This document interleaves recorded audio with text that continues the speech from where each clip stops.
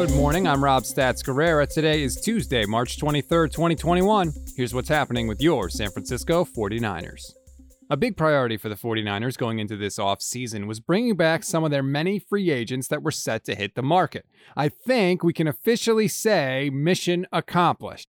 Tartt became the sixth 49ers free agent to return to the team on Monday after signing a one-year deal.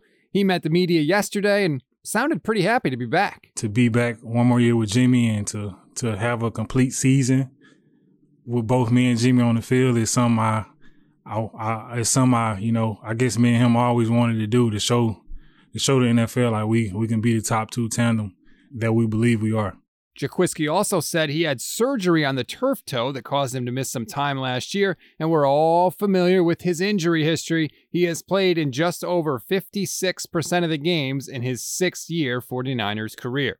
By the way, the team also added veteran safety Tavon Wilson on Monday.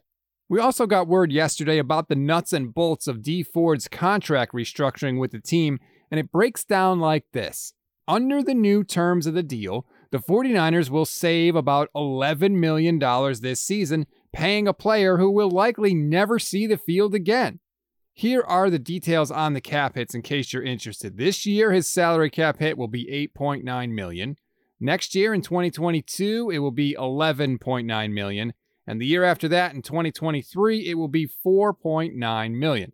You should note that the team can cut Ford next year with a post-June 1 designation and save about $7 million against the cap. And look, it wasn't ideal, but the 49ers were in a bad spot either way. And now, after this restructure, they still have about $20 million in cap space.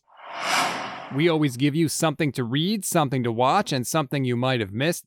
Something to read on this Tuesday. If you're still hopeful for a Deshaun Watson trade, apparently you aren't alone.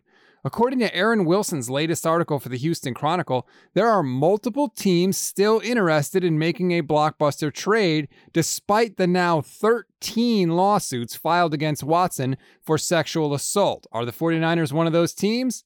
You'll have to read the article to find out, but I am mentioning it on a 49ers podcast, so you be the judge. Something to watch, K'Waun Williams still doesn't have a new home yet, but there are multiple teams interested in him. As of Monday, he was set to visit with the defending AFC champion Kansas City Chiefs, although Robert Saleh's Jets would also like to bring him on board. Something you may have missed, the NFL announced plans for this year's draft in Cleveland and said teams can now return to their draft rooms as long as they're following COVID-19 protocols. Technically, they said they could have the draft anywhere they want as long as they're following COVID-19 protocols. But I have a hard time thinking that John Lynch and Kyle Shanahan are going to be shacked up in a Denny's somewhere. Still, that would be pretty sweet.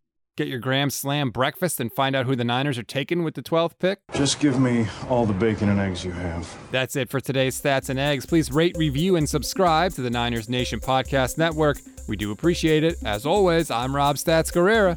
Go Niners.